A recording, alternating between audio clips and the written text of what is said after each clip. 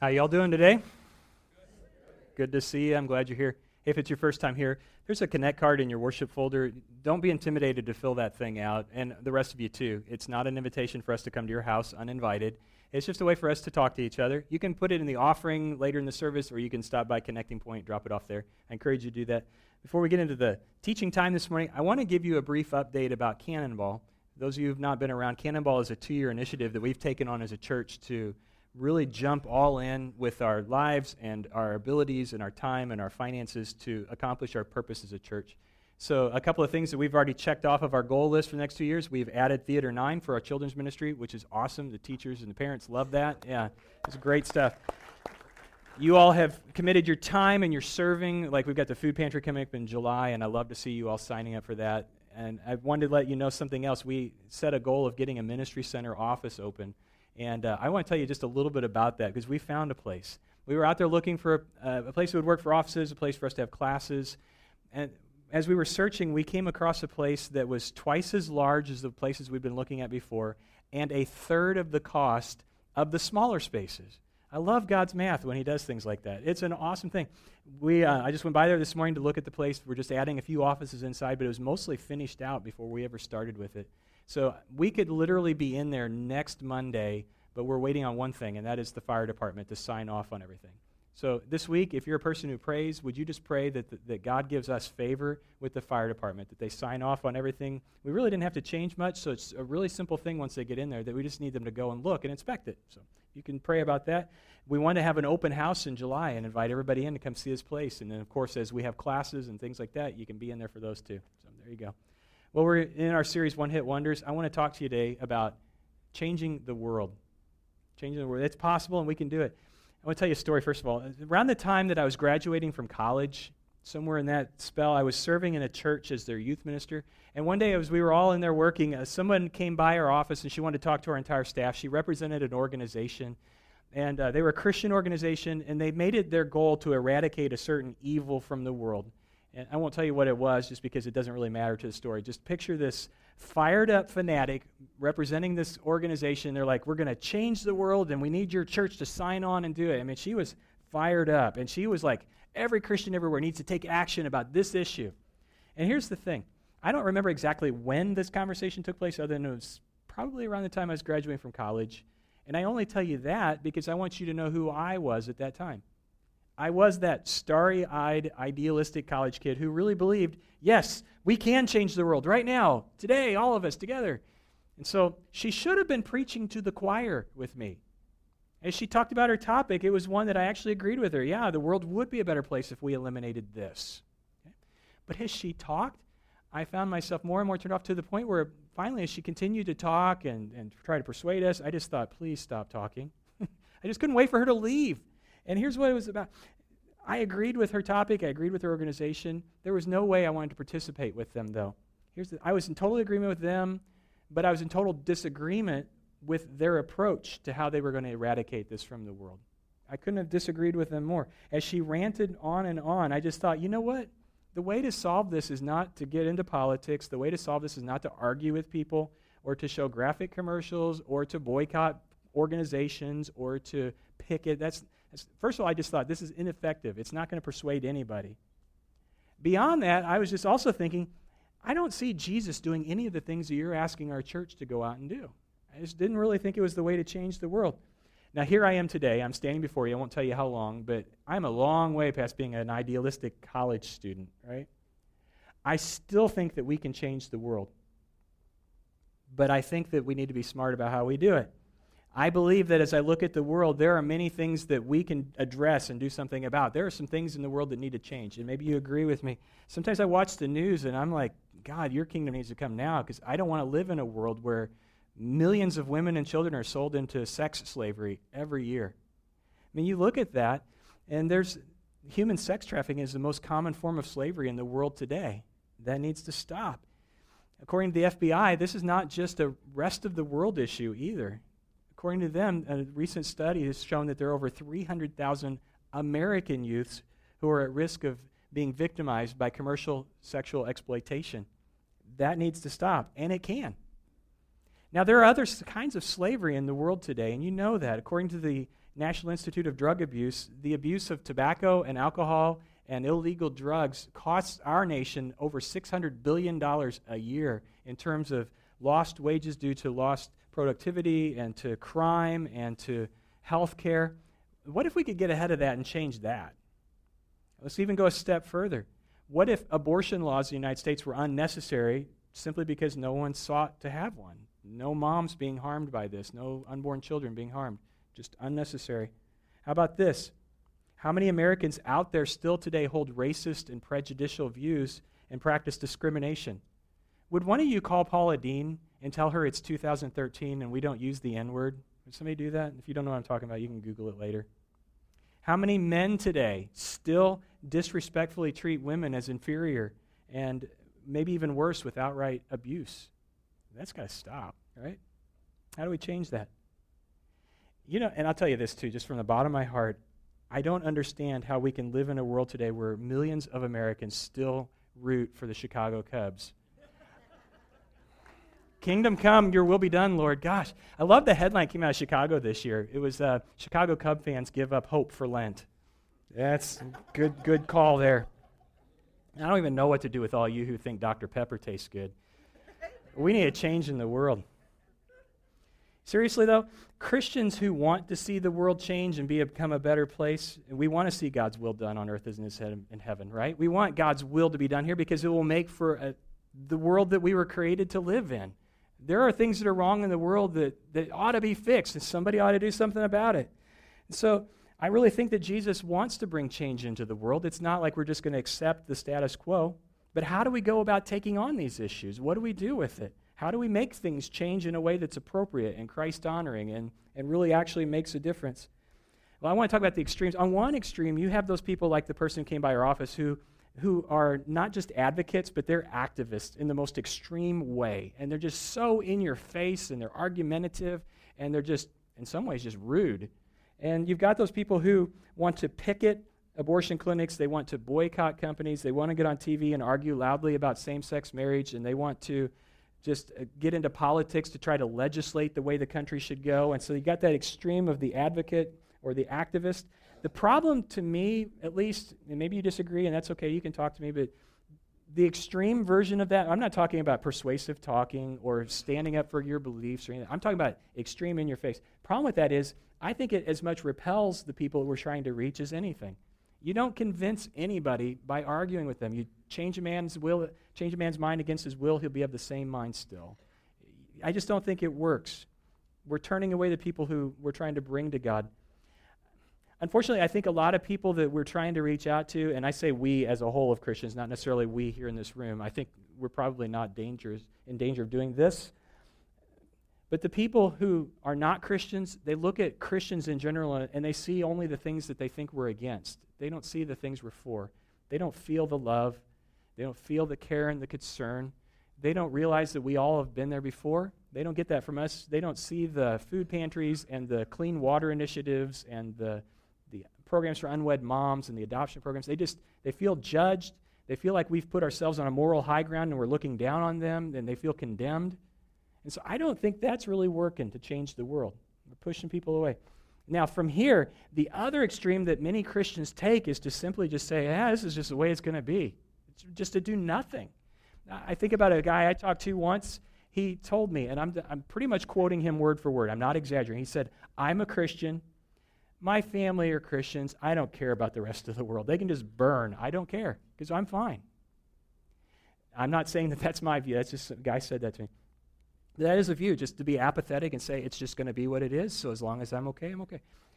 One step shy of that is what has been, the term that's been coined is slacktivism. You know what slacktivism is? We got a definition up on the screen. Basically, it's hitting like on Facebook and thinking you've changed the world totally, just because that did it, that right there. It makes you feel good, but it didn't really accomplish anything. You remember this guy? Remember Joseph Kony? You remember the Kony 2012 campaign? Now, please, if you were involved in that, I'm not deriding this. I'm not deriding your involvement or denigrating in any way. Joseph Kony, in this campaign, was a well-intentioned effort to bring him to justice. He is leader of what he calls the Lord's Resistance Army in Africa. He's personally responsible for massacres, mass rapes, raising a legion of child soldiers. He is truly a bad guy. If there ever was one, Joseph Kony was. Now, this guy has evaded capture for nearly 3 decades now. So the whole point of the Kony campaign, if you're not familiar with it, was to make this guy so famous, to get his picture out there and his story out there so everywhere, and to saturate every part of the world with this so that he could not go anywhere and hide. That he was so famous that wherever he went, there would be somebody who would recognize him and call the authorities, and he would be captured. Well, that was last year, and I got to think about whatever happened with the Kony 2012 campaign. We caught him, right? I read this week, I just read a follow-up article about this. No, he's still out there. He's maybe famous, but nobody's caught him. Now, the organization that spearheaded this has brought in an additional $20 million, so there's that. I don't want to be cynical. I really do think there's a way to change the world, but I'm not sure that things like this are the way we do it. I think there's a way that God has been effectively employing for 2,000 years or more now, and it really is having a lasting impact in the world. It's God's way to change the world. It works. In a nutshell, here it is. If you're a person who's taking notes today, you can write this down. God changes the world one person at a time. It's a key thought for today if you're writing this down. God changes the world one person at a time. And how he does that is he changes the world one person at a time through spiritual friendships. And how that works out is a person, you and I, we are personally transformed by our relationship and friendship with God. Okay? I come into a relationship with my Creator. I am reconciled to Him. I am restored in my relationship with Him. And then He starts changing me to the point where, as I am transformed, God uses me to transform the people around me. So we are all restored, and our world is made right as we're all personally transformed by God. And then we bring our transformed and our influencing selves into all of our friendships and all of the circles that we live and work and go to school in and all of that.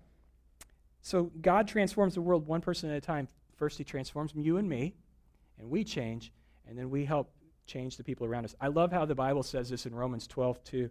It says, don't copy the behavior and the customs of this world, but let God transform you into a new person by changing the way you think.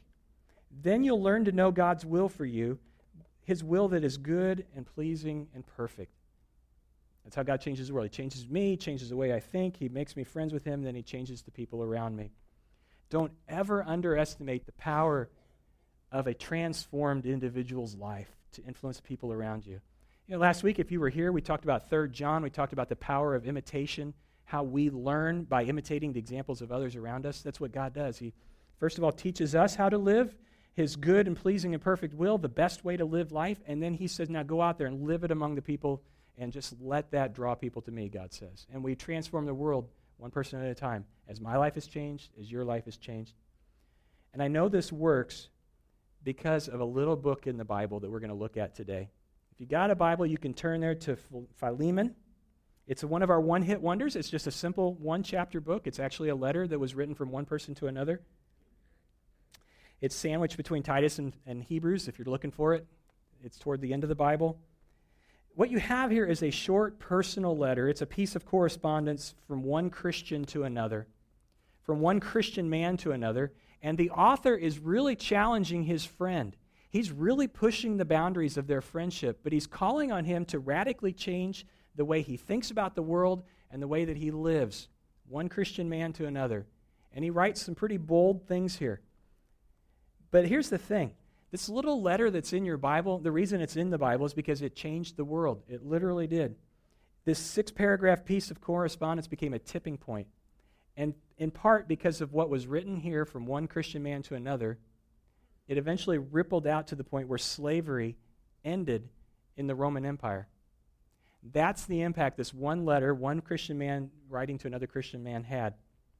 How did that happen?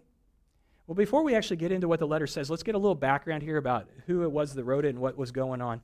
The author of the letter is the Apostle Paul. He wrote a good deal of the New Testament. He wrote several letters to churches and individuals that we have in the Bible.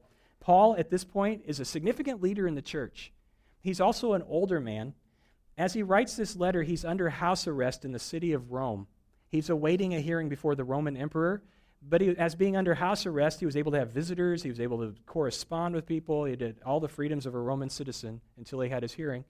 And so he's writing this letter from Rome to a good friend named Philemon. That's why it's called Philemon. And Philemon lives in a little town called Colossae, which is over in Turkey, Asia Minor. So just imagine Paul, 1,500 miles away, writing this letter to his friend Philemon. Now, Philemon is a wealthy man. And we don't know where the Apostle Paul and Philemon met, but we do know this. Paul is the one who led him to Christ. Philemon is a Christian because of Paul. So somewhere along the way, they met. Philemon's a Christian now. He's wealthy enough that the entire church of Colossae meets in his house, so he's got a large home. He and his wife host the church every week. Their son is probably a pastor, maybe even a pastor in this church. So just picture this wealthy Christian man who Paul's writing to. Here's where the story gets interesting. Paul wrote this letter. He sent it from Rome by way of a runaway slave and thief named Onesimus. Paul wrote the letter, Onesimus, take this to Colossae, take it to Philemon, and give it to him. How would a runaway slave in Rome know how to get 1,500 miles to Colossae? Well, that was this slave's hometown. Paul is sending him back to the place he ran away from. Okay, but let's take this a step further, and it gets even more interesting.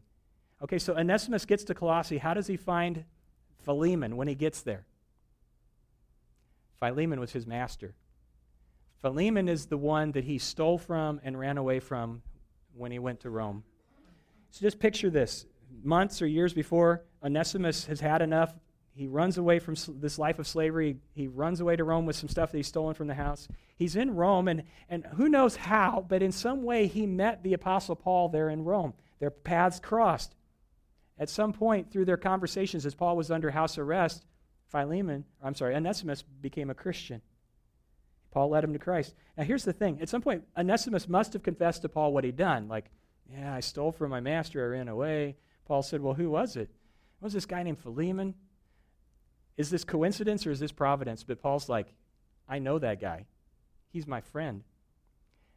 I don't know who brought it up, if it was first Onesimus or if it was Paul, but they came to the conclusion that Onesimus should go back to his master that he ran away from and make things right.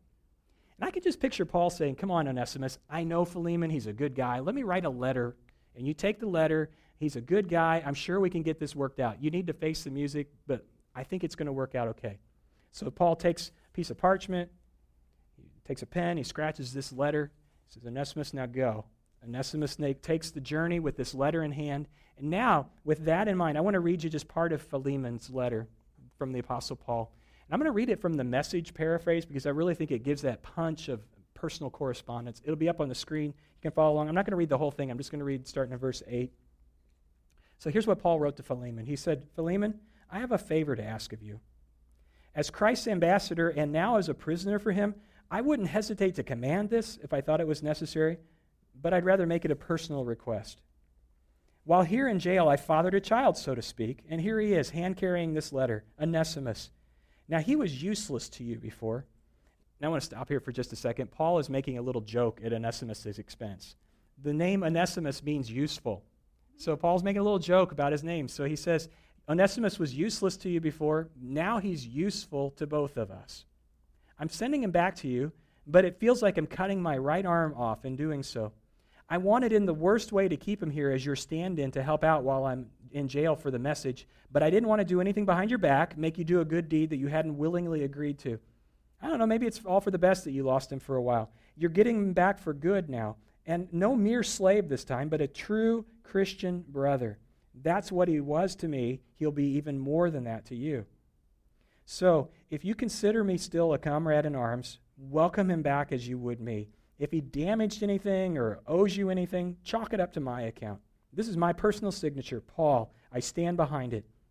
I don't need to remind you, do I, that you owe your very life to me?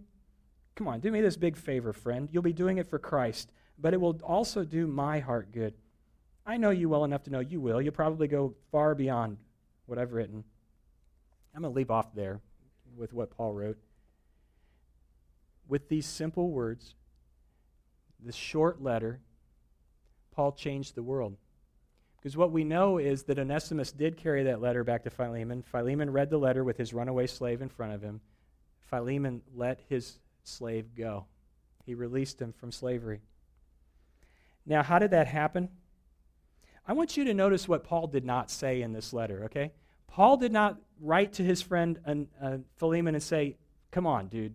The institution of slavery is obviously an abhorrent evil in the world. It must be abolished immediately, and anyone from here forward who practices slavery will go to hell immediately. He didn't say that to his friend.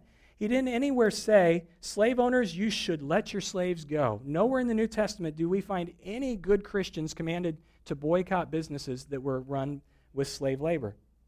There's nowhere in the New Testament where we're told to picket places like that. In fact, we have no record of the Apostle Paul or Jesus or any of the other apostles telling slaves, you should rise up and rebel, you should run away. To the contrary, you don't find any of that. So it kind of brings up a question to me, maybe you've thought of this too. Does the Apostle Paul tacitly or explicitly endorse slavery? Is he like, this is okay? Should we renounce his apostleship? Should we take all of his books out of the Bible? Because he's like saying slavery is okay? I don't think Paul's saying anything of the sort. Just hang with me for a second. Put that thought on hold. First of all, let's talk a little bit about what slavery was actually like in the Roman Empire. For all of us in America, we have an idea and an image of slavery that centers around what happened here in the colonies and in the Caribbean in the 17th through the 19th centuries. And that was bad. It really was. And slavery was different in the Roman Empire. It was not like what it was here in America. I'm not saying it was good. Slavery is never right, but it wasn't necessarily like what we had here. Slavery in the Roman Empire was less like Roots and more like Downtown Abbey. Just not a same scenario at all. See, there were only 3 ways that you became a slave in the Roman Empire. You were either captured in war, or you got yourself into enormous debt, and you sold yourself into indentured servitude to pay off your debt, or 3, you were a child who was born while your parents were slaves. That's it. That's how you became a slave. American slavery was based on race. American slavery was for a lifetime, and it was based on kidnapping. They were 2 entirely different programs. Roman slaves were actually paid at the same pay scale as a free man. Paid exactly the same thing. A Roman slave was usually a slave only for about 10 years, and they managed to pay off their debt, and they were released. A slave could be a professional. You could be a doctor or an accountant or an attorney and be a slave. A slave could own slaves of their own. So just in your mind, just picture it's an entirely different situation, first of all. Still, it's not a good thing, no matter what. It's not good, and it's not appropriate, it's not right for one human to own another human being. So it wasn't all Dixieland in Rome either. A slave did not have any rights. The master could kill him at any time for things like, running away. So you've got this situation going on. It wasn't the plantations of the South, but it's still not good. And Paul did not ignore that. He actually dealt with it in a way that was so subtle, so tactful, so graceful, and lighthearted, yet so effective that Philemon set Onesimus free when he got back. And the ripples continued on from there. Countless Christians followed Philemon's example. They followed Paul's teaching in Philemon to where it came to the point where slavery just disappeared from the Roman Empire. How did that happen? Is there anything that we can imitate here? Again, I will remind you, God changes the world one person at a time. As one person is transformed and they learn to live their life according to God's will and they transform the people around them, the world changes. Is there anything in Paul's approach that you and I can imitate if we want to change the world around us? Like, I just want to change myself, or I want to influence my friends to not do what they're doing, or I want to change the way things are in the world. I want evil to disappear. Is there anything we can do? Absolutely. I've read a great book recently. It's called Switch, How to Change Things When Change is Hard. And the authors are a couple of guys, they're brothers, Chip and Dan Heath. And they're saying anytime you want to change anything, if you want to change yourself, if you want to influence somebody else, the first thing you need to do is just to picture that person, even yourself, as a rider on an elephant walking down a path. If you want to influence a friend or yourself, just picture this. You got it? The rider on the elephant is your intellect, or that person you're wanting to persuade, it's their intellect. And so if you want to change them, the first thing you have to do is to speak to their intellect. You have to educate them. You have to give them some information. You have to motivate them a little bit. Inform the intellect. You need to change. But then you have to motivate the elephant. And that in a person is your emotions and your heart. And so if you're trying to change somebody, you have to engage their heart and their emotions. And the last thing, that elephant is walking down a path, not in this picture, but just picture the elephant walking down a path. That's your environment. So if you're going to change somebody, even yourself, you talk to the heart, the head, the heart, and the environment. Let me put this into real practical terms. Let's say you want to lose weight. You want to lose 10, 20, whatever. Just pick a number. You want to lose some weight, right? Have any of you ever successfully lost weight just by saying, I need to lose weight and be healthier? It worked, right? All you need to do is have somebody tell you, you need to lose a little weight because you're speaking to the head. So done, right? It never worked that way for me anyway. Because even though my head says I need to stop eating now and I need to go running, the elephant in me says, no, we're going to eat a whole box of Thin Mints right now. Now, do we have the picture of the elephant and the rider up again? Can that 150-pound rider really tell a 15,000-pound elephant where it's going to go if the elephant really wants to go somewhere else? Just because you say up here, I'm not going to eat the Thin Mints, the elephant says, oh, yes, we are, and the elephant gets what the elephant wants. So you have to speak to someone's heart, even your own. And then think about the pathway. Because it's not enough just to educate somebody. How many times have you known the right thing to do and you still haven't done it? So you can't just speak to the head. You can't even just motivate somebody. You have to also shape the path. Maybe you speak to the head by saying, I'm going to get healthier because I want to see my grandkids, and that's the heart. I envision seeing my grandkids and my great-grandkids because I'm healthy enough to live that long. But then you shape the path, and you ask your wife to hide the Oreos and the Thin Mints so you can't find them. And so it's not even a temptation because they're not there. That's how you change somebody. You change the head, the heart, and the environment. Now, let's take this back. Paul never read Switch. It hadn't been written, 2,000 years ago. But Paul did this perfectly with Philemon. Paul wants to influence his friend, so he first of all spoke to Philemon's head, and he said this, Onesimus is now better than a slave to you. He's your brother in Christ. He's educating him. He's giving Philemon a little different filter to look at Onesimus through. He's not just a slave anymore. He's your brother in Christ. Then Paul spoke to Philemon's heart. Okay? He said, I appeal to you on the basis of love for my son, Onesimus. He's bypassed his head at that point. He's gone straight to his heart. This is my son. Can you really have my son as your slave? Then the coup de grace, he shapes the environment. This is so smart.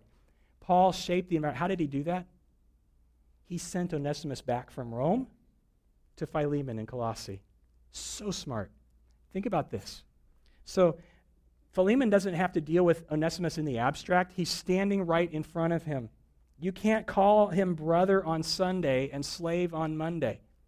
How can you go to church with your slave and at church on Sunday, he's my brother, and yet realize that I too was a slave to sin. He was a slave to sin. We are now both slaves to Christ. As they worshiped together, as they broke communion together and said, we are the body of Christ, that had to be running through Philemon's head. How can I call him my slave? We are both servants of the Lord and Savior, Jesus Christ. Smart. I think that right there is why Philemon let Onesimus go and released him as a slave. It just was not compatible anymore. He changed. He was transformed. This is how you change the world. You change somebody. You change their heart, you change their mind, and it changes the world. I love what Paul wrote to some friends of his in Galatia. He wrote in Galatians 3:26, he said, all of you are God's children because of your faith in Christ Jesus. And when you were baptized, it's as though you put Christ on in the same way that you put on new clothes. Your faith in Christ Jesus is what makes each of you equal with each other, whether you're a Jew or a Greek, a slave or a free person, a man or a woman. So I'm telling you, the world is transformed, the world is changed as we change. First of all, I've got to get right with God. There are things in my life that have to go away. Before I ever address anyone else's problems, I better be dealing with my own. How can I talk to you about the speck of sawdust in your eye when I've got a log in my own eye? First, Jesus says, deal with the log in your eye, then you're free to help other people. I need to first of all be transformed by God. Then I bring my transformed self into my relationships, and the world starts changing. That's how you do it. So I look at this and I find it very interesting. Paul's strategy for eliminating slavery in the Roman world was not to fight the Roman Empire. It was simply to grow the church. You grow the church, and it will awesomely change because you got a whole bunch of people who realize, hey, this is my brother. That's how you change anything in the world. You know what's better than having a Christian nation? Follow me here. I think Christian nation's fine, but you know what's better? How about a nation full of Christians? Wouldn't that be preferable? How about a nation full of people who not only know the Word of God, but respect the Word of God and live the Word of God out in their lives every day? A lot of our problems would just go away if we just did that, right? So I think our goal ought to be out there to be authentic witnesses, to just live out our faith in a very real way rather than to be judges who point our finger in people's faces. You know, I think the best way to change the world is not through protests, and maybe there's a place for that sometimes, but really, snarky comments on Facebook? Is that tweet you're about to send denigrating something you saw? Is that really going to change anybody's mind? Or is maybe the best way to be like Jesus, to be gracious and kind? Don't ever compromise your convictions and your morals. You live a holy life, but you live with such grace that the people around you can't help but be drawn to you. That's how you change the world. As we close this out, I just want to ask you, if the starting point is personally being transformed by God, have you been changed by God? I mean, what's your story? Is there a, here's how I was, but then I met Jesus and my whole life changed? Has that moment in time ever happened where you said yes to Jesus? I'm telling you, all of us, no matter who you are, like to have our hands at 10 and 2 on the steering wheel of our lives. That's the problem. We insist on being in the driver's seat, and God says, look where it took you. When you insist on having your way, it does not lead to the best life possible. How about taking your hands off the wheel, committing to the leadership of another person? That's what you do when you become a Christian. You submit to the leadership of Jesus. And he becomes your leader, but he also forgives your sins, starts a whole new life. And the first step you take when you follow Jesus is you obey him. He said to be immersed in water, so you do it because my leader said to. So if you've never had that transforming moment where you've connected with the creator of the universe, would you come talk to me after service today? I would love to help you initiate that process, to see the world change just as simply God changes you. Would you stand with me? And I want to pray with you, and then as we come into our communion time, please be thinking about what it is maybe that God wants to change in you today. Would you stand? Father, I thank you that you are even now working among us. I pray that this world would not be the same even a year from now because you're working through us and we're working in our community and in our world. I truly believe, Father, that you want to change the world through your love. And so help us to, first of all, receive your love and then to show your love to people around us in very tangible, real ways. Help us not to be judgmental, but to remember who we were before you called us. Help us to be people of grace. I thank you that you're changing us day by day. Help us to be patient and accept each other as we change. And I pray in Jesus' name, amen.